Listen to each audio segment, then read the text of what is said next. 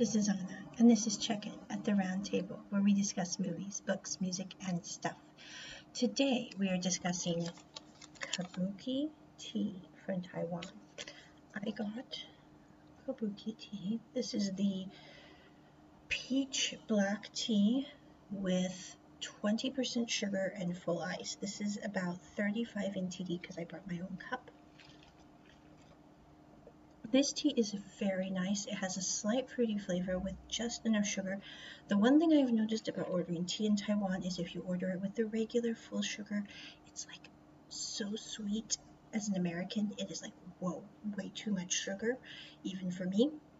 So I always usually order 10 to 20% sugar. I found with KEBUKE, if I order 10, it's too little sugar. If I order 20, it's just right. They brew the tea on site. Now, they usually brew it at least twice a day, I guess.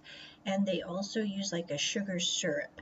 So they put in like the sugar syrup first, then they put in the tea and the ice, and they shake it back and forth. And it's just perfection for like $1.20, 35 NTD, or 40 NTD if you don't bring your own cup. Check it at the Round Table. Again, KEBUKE tea.